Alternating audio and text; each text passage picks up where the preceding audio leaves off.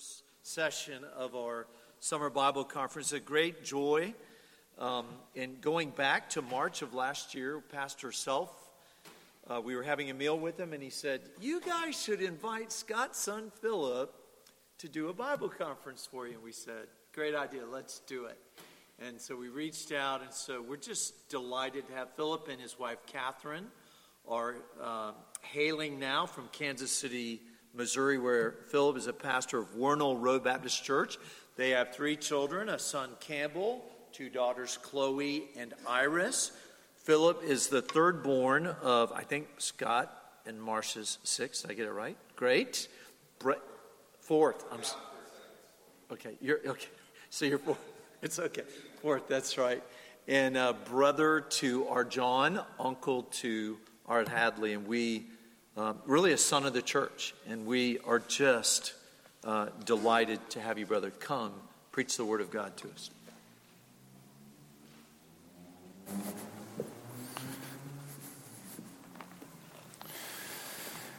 I think my last memory in this building was sitting somewhere in our designated pew, like right there, which we did every time, every week. And I owe a great deal of gratitude to this church for your testimony to the gospel in my life as a young person. And I can say with great confidence that the Lord used those years here to much good in my life. And it's a real distinct privilege for me to be invited by you, just to be invited, let alone to be here with you and get to open God's word with you, which is always a privilege. And I feel it especially so in this time that I get with you. If you would turn to John, the book of John, in John chapter 14. My aim in the 5 talks that I have from John is to walk us through life with God. That subject may seem to you somewhat general or ambiguous. It did to me too, and still in some ways is cloaked a bit in mystery. But I remember reading through this particular section of John 13 through 17, and thinking, Jesus is telling us here something magnificent. He is bringing us in to understand what unity with him means. And for a while, for me, it just sort of hung out there, waiting to be accessed, waiting to be mined. And I wanted to know more. And then the Lord gave me the opportunity to preach through this section in my home church in Missouri. And so from that study, I'm bringing five different aspects to you in this series of life with God. And they follow a trajectory. So today we're going to think about the origination of life with God, where it starts. Where does it start? And before we get into the passage, let me first open and ask that God would help us. Let's pray. Holy Spirit, you make what is mysterious and unknown to us clear through your revelation and through your active work in our hearts and through the preaching of your word. So Lord, we pray that you would, by your Spirit, engage us through your word and in our hearts, that we might even tonight walk out having understood that not only has a human voice spoken about your word, but you, through your divine voice in your word, have spoken to us and dealt with us in the way that you would. We ask for it. We seek it. We invite it. In Jesus' name, amen. John 14, 8 through 14. Let me read that. Philip said to him, "Lord, show us the Father, and it's enough for us." Jesus said to him, "Have I been with you so long, and you still do not know me, Philip? Whoever has seen me has seen the Father. How can you say, 'Show us the Father'? Do you not believe that I am in the Father, and the Father is in me? The words that I say to you, I do not speak on my own authority, but the Father who dwells in me does his works. Believe me that I am in the Father and the Father is in me, or else believe on account of the works themselves. Truly, truly, I say to you, whoever believes in me will also do the works that I do, and greater works than these will he do, because I am going to the Father. Whatever you ask in my name, this I will do, that the Father may be glorified in the Son. If you ask me anything in my name, I will do it. Now, we are admittedly dropping into a conversation that has been going on for a little bit of time here between Jesus and his disciples after what you might know as the Last Supper. Jesus, after that, has told his disciples he's about to leave them, and they want to know where he's going, and they want to know how to get to where he's going. Jesus tells them that he's going to his Father, God, and they will only get there when he comes back to bring them. Both Peter and Thomas have already had misconceptions about how we get to God. Peter thought he could do it. Thomas didn't think the way could be known. And now in this passage, Philip is going to introduce yet another misconception. All of Jesus' teaching in this section has to do with that big theme I opened us up with, life with God.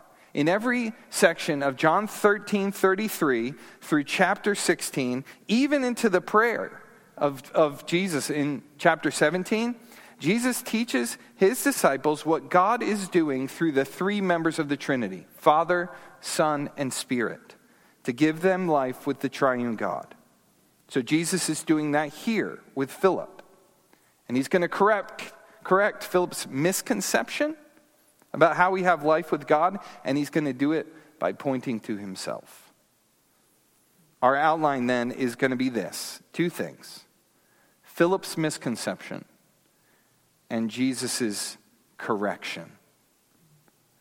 Jesus aims to show Philip that if there is life with God, and there is, it originates with him, with Jesus. So let's begin then with the first point, Philip's misconception. In John 14:6, just a couple verses from where I started, there's that famous verse. Jesus said to him, I am the way and the truth and the life. No one comes to the Father except through me. Jesus tells his disciples he's the only way to the Father. And in verse 7, if you had known me, you would have known my Father also. From now on, you do know him and have seen him. Now, for some reason, Philip hears this, and then he says what he says in verse 8. Lord, show us the Father, and it's enough for us. Did Philip think that Jesus was about to reveal his Father to them? Or was Philip confused? Not sure what Jesus meant. So he takes what he thinks Jesus is talking about and asks for Jesus to do that. Well, if you're unfamiliar with the Bible, when Philip says Father, he's referring to God, your maker and my maker, the one we gave praise to at the beginning of this time, the creator of all things. The Word of God, our maker, to us, is what we're opening, the Bible. And in the Bible, God describes himself as three persons, Father, Son, and Spirit, and yet one God. These three persons work all together as one in perfect harmony among themselves and for the purpose of showing God's greatness in judging evil and saving sinners from death. Philip seems, though, to have more of a one-person view of God. That there was only Father God. In the coming verses, Jesus explains the unity of the Trinity, the Father, Son, and Spirit, that they're all united, that they're all one, and knowing one means you know all three. We're not told what prompts Philip to say what he says, but I do think his words reveal a basic misconception. That we can access God the Father aside from Jesus. Do you see it there? Jesus has just said, no one can come to the Father except through him. He has just said, knowing him is the same as knowing the Father. But Philip asked for a scenario that seems to cut Jesus out of the picture. All Jesus needs to do for Philip is to introduce Philip to a vision of the Father. Philip doesn't want to be brought to the Father. Philip wants the Father to be brought to him. In Philip's view, Jesus' ministry is apparently lacking. Even though Jesus said knowing him means knowing the Father, Philip needs more revelation. Even though Jesus has said that he is the only way to the Father, Philip needs someone outside of Jesus. Should Jesus provide that someone or that something, then for Philip, it seems, it will be enough. Whatever it is that Philip thinks Jesus showing the Father is going to do, it is clear that for Philip, Jesus is not enough. Philip wants access to God, but not in a way that happens through Jesus. I'm still not quite sure what it would look like for Jesus to give Philip what it is he's asking for. Would it be a vision of God? A kind of pulling back the curtain to look into where God the Father is? Nor am I sure why Philip thought that would be, quote unquote, enough. Enough for what? A momentary spiritual experience? An emotional high? A profound life-shaping event? In Exodus 34, you might remember another person who got such a vision of God. Moses on Mount Sinai. He got to see the backside of God's glory as he passed by. But that experience didn't keep Moses from sinning against God. Laying eyes on God's glory as he passed did not purify Moses or make him better. And for anyone else, seeing God was more like a threat of death than a way to life. The people at the foot of the mountain, while Moses was up having that experience, you know what they were saying? Don't let God speak to us, lest we die. Whatever Philip thought, he had a misconception that the way to the Father through Jesus was not necessary. He wants Jesus to serve him, put him in front of the Father. And either Philip will take it from there, or he supposed maybe that the Father would. Doesn't this seem so like the way our world operates? People seem to want any other path to God than Jesus. You know, none of the major world religions, save Christianity, recognize Jesus as essential to knowing God. At best, in them, he is a kind of side character or completely ignored. Instead, people often want a vision of God, or they want a spiritual experience. They want a guru. They want a mystical drug-induced hallucination. They want a purpose. Or they just want some vague connection to something meaningful. People will try, take, follow, buy just about anything. But when Jesus is in front of them, they know they don't need him. Even as Christians, we can operate that way at times, can't we? How many times do we skip over Jesus? How often do we bypass him on the way to the thing we think we really need? The thing that we are sure if it comes, that will be enough. Getting our daily tasks finished, hitting the career milestone, putting more in the savings account, having a certain type of body or image, a wardrobe that we've longed for, reaching a certain position that we've been working after. Philip wanted Jesus to give him an experience. Are you living like Jesus is there to give you the experience you want? The life you want? Many times we assume that if Jesus gave us what we wanted today, that would be enough. Even if what he gave had no connection to him or what he came to bring us. You know, our complaints and worries reveal that we don't think Jesus is enough. And what we need to have is what we don't have. Or what we need to know is what we don't know. That the life we need is somehow a life lived independently from Jesus. Well, I hope we see.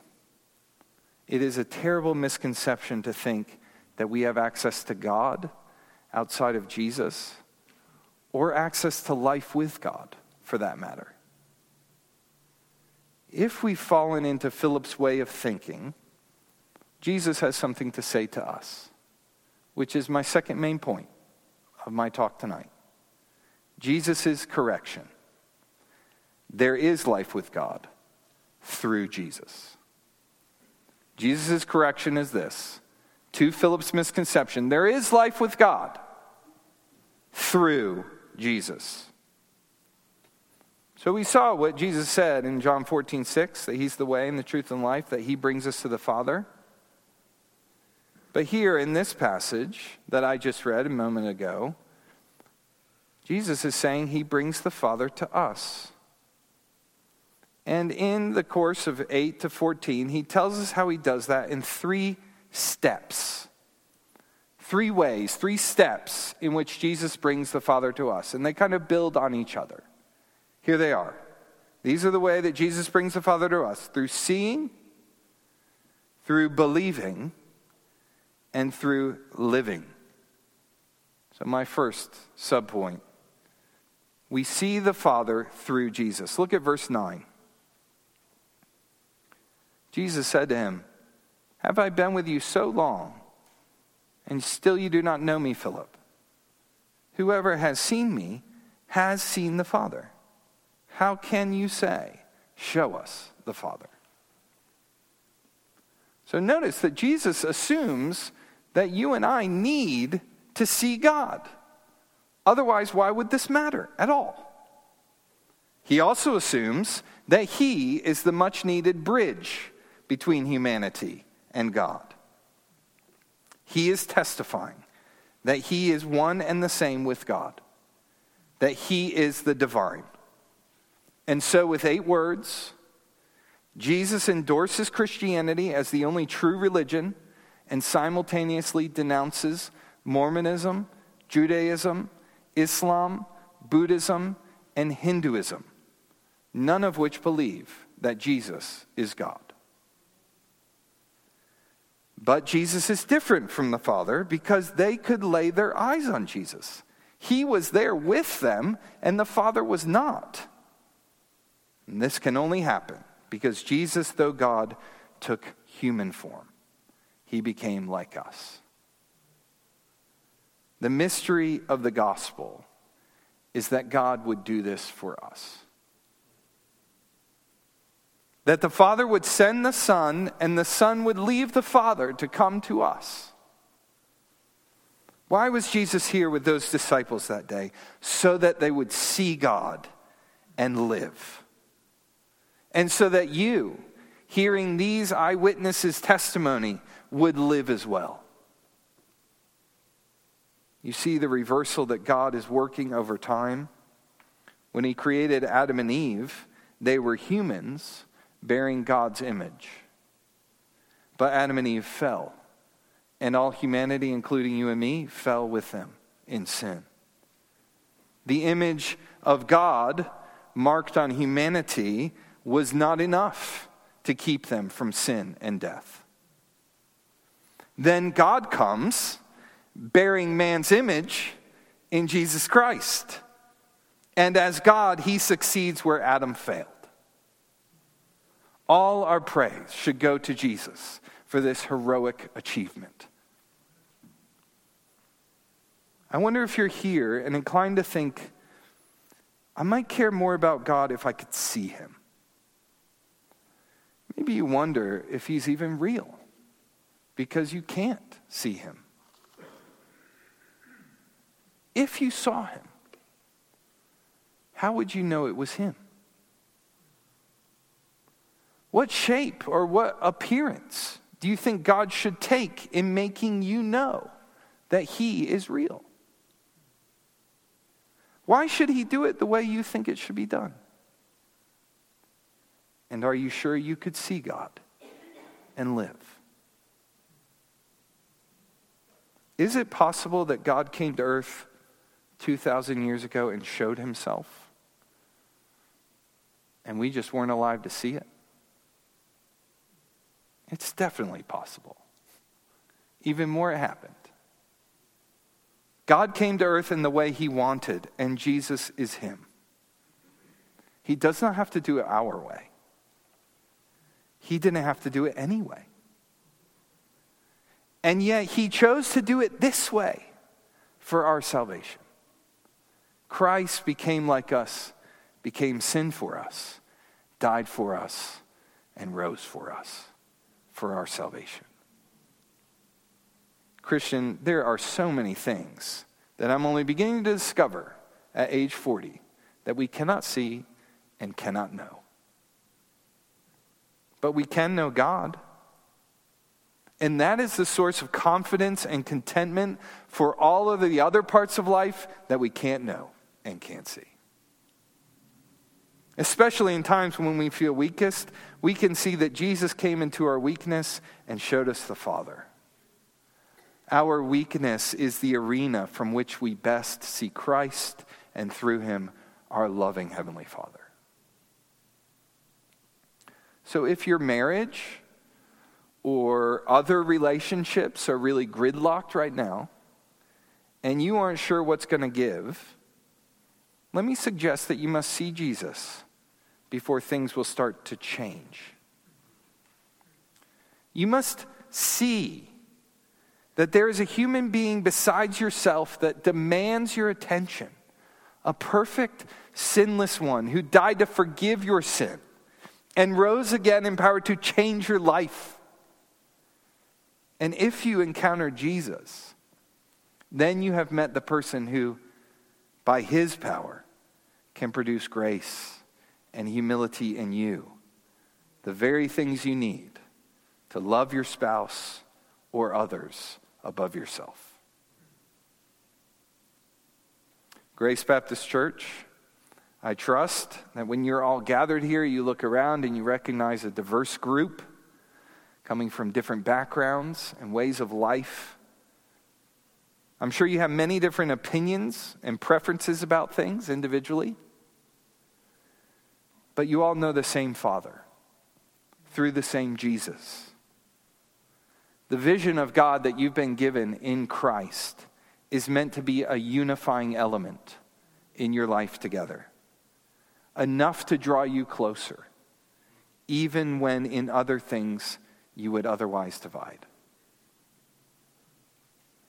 So Christ's statement is an invitation for this church collectively to emphasize the importance of ongoing, clear view of Jesus in your life together.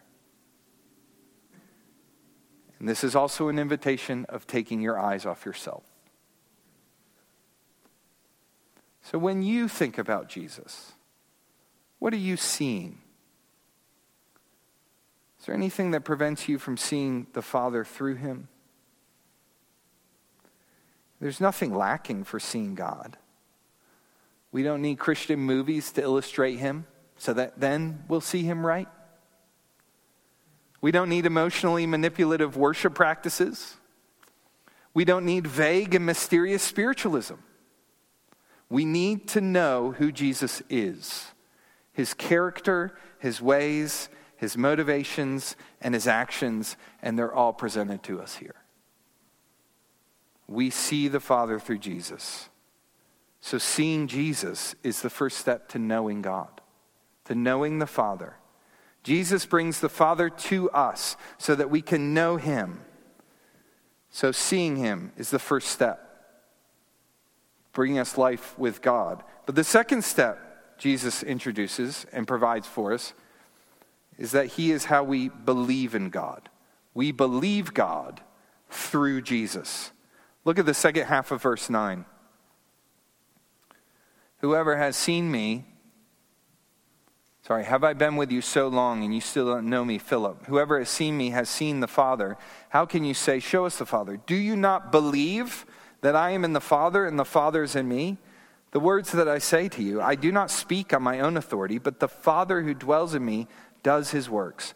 Believe me that I am in the Father and the Father is in me, or else believe on account of the works themselves. You hear it repeated. Believe, believe, believe. The extent of Philip's request was that Jesus show the disciples something. Jesus says, I've shown you. I've shown you. Jesus' demonstration of who God is not lacking. What is lacking is our response of faith and trust. Jesus assumes that a person who has seen him needs to believe him. And if you believe in Jesus, you believe in God.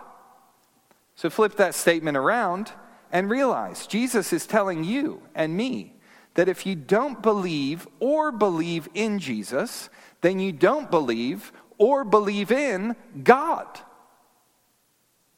Not the true and living God, that is.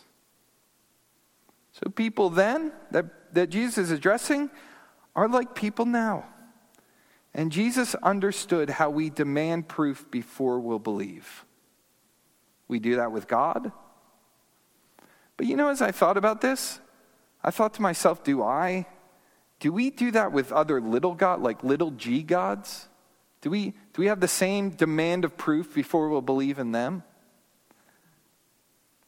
When was the last time you demanded proof that money would make you happy before you gave your heart to it? Or stop short of letting your feelings drive you to worry or anger, demanding first that you have proof that those reactions will actually help you. We don't do that, do we? But with the one God who is real and alive and powerful and gracious and faithful, he's the one we put under trial. So see the patience of God in Jesus here. Jesus understands our weakness and our stubborn insistence that we have proof. And he says, there's plenty of proof. The proof is in my words. The proof is in my works. If you listen to Jesus, you will hear the Father speaking truly through him. If you study Jesus' life, you'll see the Father doing miraculous things through him and around him. You don't need to go beyond this book to hear God. You don't need any more revelation than what Jesus shows us about himself in these pages. Now, since we're not the disciples, I understand, do not get to physically lay eyes on Jesus in this life, which puts even more emphasis on this believing part that Jesus is getting at.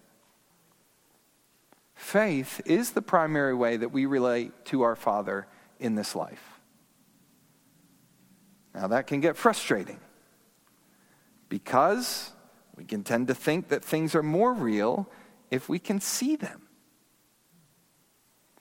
Our frustration with belief can often lead us to start trying out our trust on things that we can see. We look for something that we can touch, thinking that it must be the real thing to build our life on as an alternative to faith in the unseen God. But have you ever considered that living by faith might actually help us know the Father better than seeing him with eyes? If we could see him, then I think we would be inclined to not question that he exists, but would we depend on him like we have to when he says he's working, but we can't exactly see how? If we could see his miracles, we might say, objectively, yes, those are divine miracles. But would we know their personal relevance for us?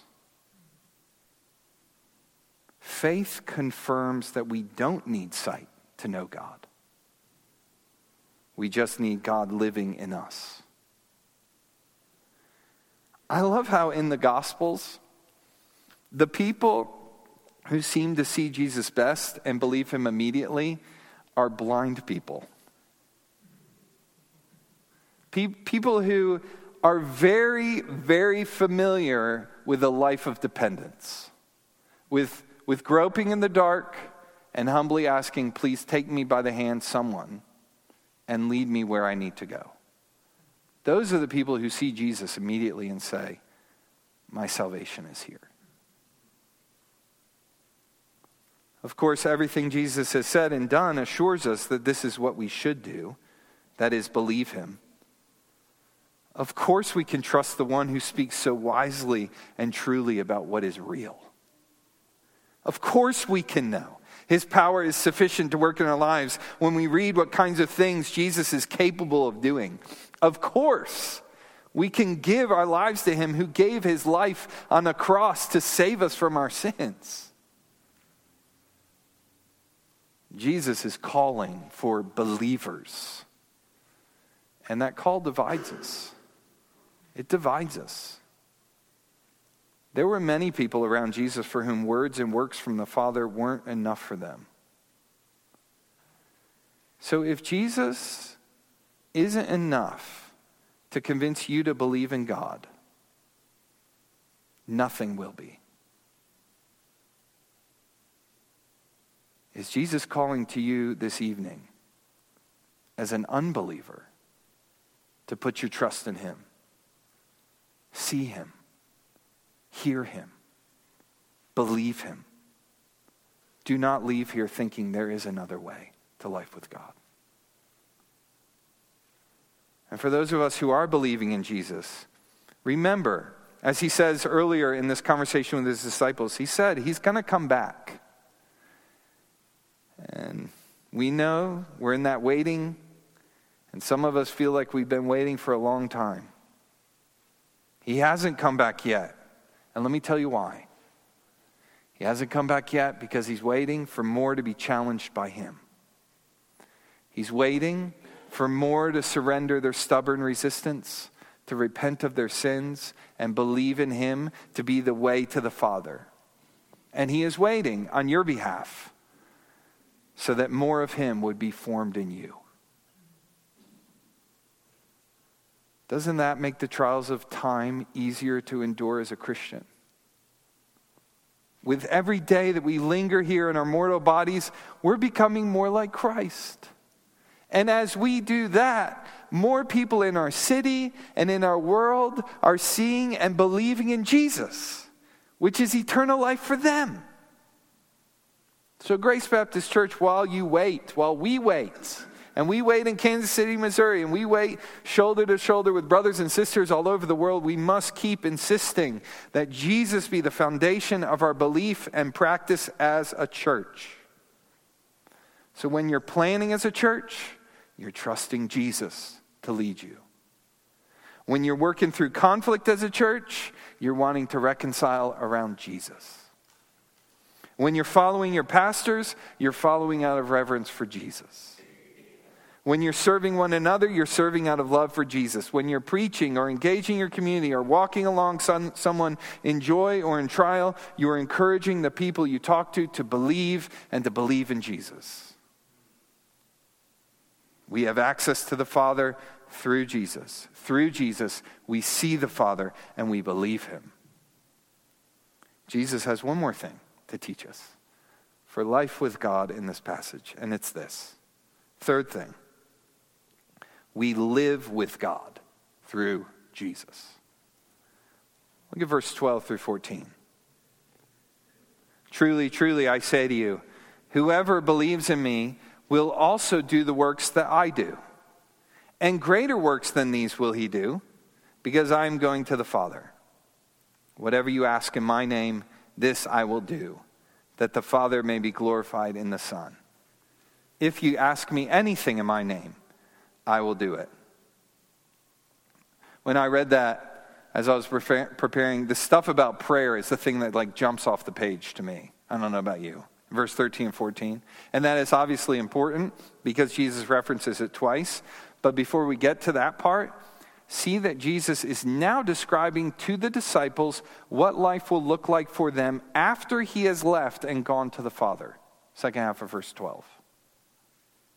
Their lives will be full of activity with Jesus and full of asking Jesus after he's gone. Look at all the mention of doing in these verses. And as I read them, see that the disciples' doing is inseparably linked to prayer and to what Jesus is doing. See here, whoever believes in me will also do the works that I do. And greater works than these will he do. This I will do. I will do it. Do you see what's happening in this passage? Seeing and believing Jesus is the way we come to live united to Jesus, such that his work is no longer what's done kind of around us or even to us, but through us. How is that possible? Well, keep reading tonight, and you'll hear Jesus soon explain that it will happen because he's sending a helper, a regenerating spirit to live in us with the power of God. When Jesus lived here on earth, he told us the Father's words, and he did things that demonstrated to all people that the Father is real and meant to be trusted. But Jesus wasn't going to be staying to do that forever. So, who picks up that work? Well, the people he comes to live in through faith. Most immediately, the disciples who in the coming years will take the testimony about Jesus and the Father to the furthest reaches of the world. This is what I think Jesus means when he uses the word greater in verse 12. A difference of range, not a difference of quality. Jesus' works will be, after all, confined to one place, Jerusalem, but the apostles' witness will carry the news about Jesus far and wide. The fact that you are carrying the gospel here to Greenville, South Carolina, which didn't exist, I don't think, when Jesus said this, proves Jesus' point. Jesus never intended his church to be a place where people huddle in fear of the outside world, shrinking back from engaging a culture opposed to Christianity. No, he wants us to know that his world-changing message needed to go further, and he has chosen us to take it. When we live with Jesus, his mission becomes ours. He hands off his work to you, Christian, and to you, church. Go and tell about the holy and merciful Father who extends an invitation of life with him to any sinner. Go and show people this Father through compassion and kindness, through courage in the face of evil and patience in trial. But how will we know if we have what we need to do Jesus' work? To engage in this life of Jesus united activity? Well, it's because we have Jesus with us. And we only need to ask him for anything we lack. Look at the path this passage travels. Think about where it started. Philip assumed Jesus lacked something only a vision of the Father could give. Only that revelation would be enough. But throughout the passage, it's actually the disciples and it's us who are the ones who don't have enough. Not enough to see the Father on our own. Not enough faith to see the Father in Jesus. And not enough power or resources to work for the Father on our own. And in every aspect of our need and lack, Jesus is enough. So he tells Philip, all he needs to do is ask Jesus. If in the life of giving your life to Jesus' work, you find you lack the strength, ask Jesus. If in the grind of sorrows and sins you lose sight of the love of Jesus, ask Jesus. If in the trials of rejection or disappointment your resolve of faith wanes, ask Jesus. Jesus came with a resolve to glorify his Father in his life and his death and his resurrection. He came to love the Father with all his might, and he did. He came to make the Father known so sinners could come to him. And now, Christian, he is helping you to do the same. And he has promised that every resource he has will be at your disposal.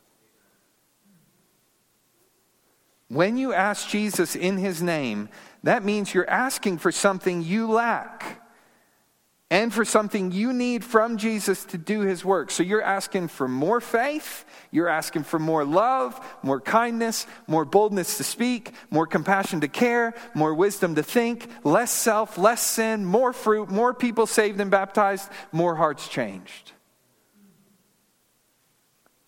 So this makes the process of prayer as vital as breathing to the Christian. As if our inhale is, Jesus, I need you. And the exhale of relief, Jesus, I have you. Unlike Philip's misconception, life with God is not independent of Jesus. Life with God depends on Jesus. And he's ready for our prayers of weakness and dependence. He is ready for our tears and our joys. He is prepared to hear our one-word whispers for help when unbelief seems to squelch any other words from our lips. And however brief the ask, know that our prayers go to Jesus, one with the Father, the Ancient of Days, the King of Glory, the resurrected Savior. Jesus commits to apply his power as a direct answer to our prayers in his name.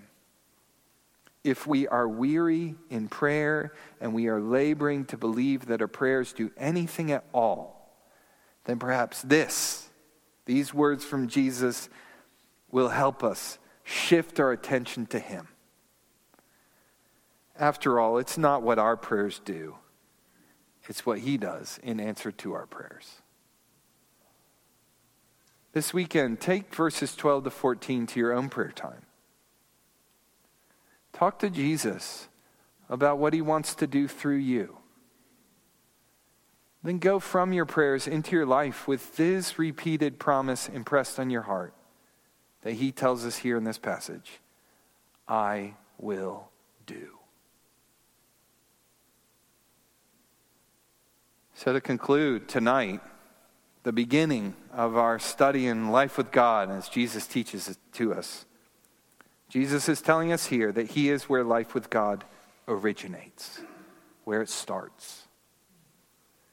Even if we go home asking for this life because we have felt tonight under conviction of our great need for it, or been reminded of it, that we need to turn again to him and seek him, know that there is nothing lacking for life with God. Even before we might ask out of our need, Jesus has already given all his life, his body and his blood, to secure this life with God. Jesus is truly enough for us. Lord, we trust that through even the reading of your word, you are capable of doing miraculous things. We trust that your Spirit has intentions to glorify the Son and the Father, even tonight. And we pray that it would be so. We ask in your name. We ask for the things that we lack, and only in you and your power can supply. That is, hearts soft to you, hearts receptive, humility to admit where we have turned to other things we're depending on, grace to lift up our downcast souls, and above all else, either a new awakening to the cross of Jesus where forgiveness is applied and given, and resurrection life is held out for those dead in their sin, or encouragement again to see again Jesus crucified, buried, and raised for our salvation and for our life with you. Whatever vision, whatever we need to see of Jesus tonight, would you please help us to see it? Whatever we need to trust in him, help us to trust it. And whatever life there is that can be found in Jesus that takes us to you, our Father, would you please lead us to it? We ask in Christ's name. Amen.